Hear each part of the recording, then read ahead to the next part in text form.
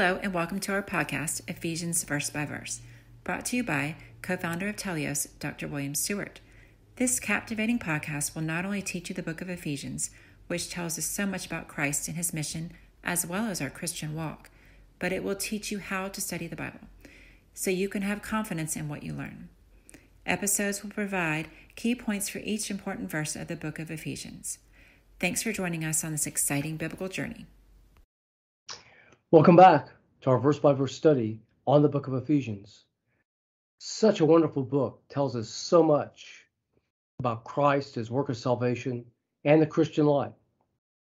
We're in an amazing section on Paul's model prayer at the end of chapter 3. It's a second model prayer. The first one was at the end of chapter 1. And putting them together, they make a great example to us of how to pray for ourselves and other people in any situation. We're in verse 17 today. Part of the prayer is just prayed for power in verse 16. And then he says that Christ may dwell in your hearts by faith, that ye being rooted and grounded in love. So what's this mean? Well, it sort of almost spells out a process that the love of Christ who saved us. Remember, this is agape love. It's the type of love that's a giving love, meant for the recipient. May or may not be emotional, but it's based in facts. And for the Christian, we know we love other people by obedience, 1 John 5, verses 2 and 3. But Christ loved us the most by saving us and bringing us to himself.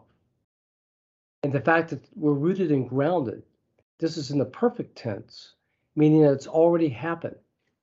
Rooted and grounding typically in the epistles, the letters from the apostles to Christians, it's the instructions to the church from Romans to book of Revelation, chapter 3. So rooted and grounded means really to know God's word, the basics of God's word of Christ and salvation and security and holiness, as well as how to act in prayer and praise and fellowship, reaching out to other people. So we're rooted in the Christian life and in God's word. A good example of this is 1 Thessalonians 1, 5-7. Acts 2, verses 42 and 47, the first church. So those are the sort of the presuppositions of what Paul's praying for, that Christ has loved them to salvation, which I think it's talking about here, not their Christian life, because it's coming after rooted and grounded. It's almost going backwards here. His prayer, having been rooted and grounded and in love, and the fact that they have been grounded as believers, otherwise have been taught the principles of the faith already. And he prays that their heart that Christ would dwell in their hearts by faith. Now, what does this mean in a practical way? Interesting, the word here for dwell is kataikio, otherwise to house, otherwise to live in a house. It comes from the word house, ikios, and kata, meaning down or nailed down, or really nailed down in terms of how Christ is dwelling. So permanently, really.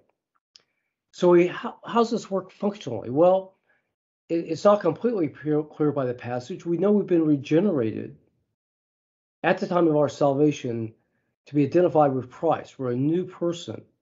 That's Christ in us, the hope of glory. We've been reshaped as a new believer in the image of Christ.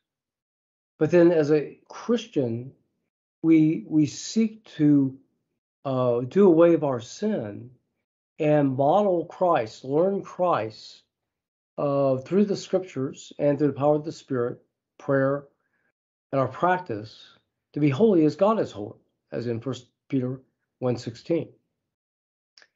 So by doing this, God is evident, and Christ is evident in his personality and thoughts and words that we know from Scripture dwell in our hearts, and we emulate him to other people. So I think his prayer here is basically we would be Christ-like in our actions and speech based on the fact that we're grounded and that we're Christians through the love of God.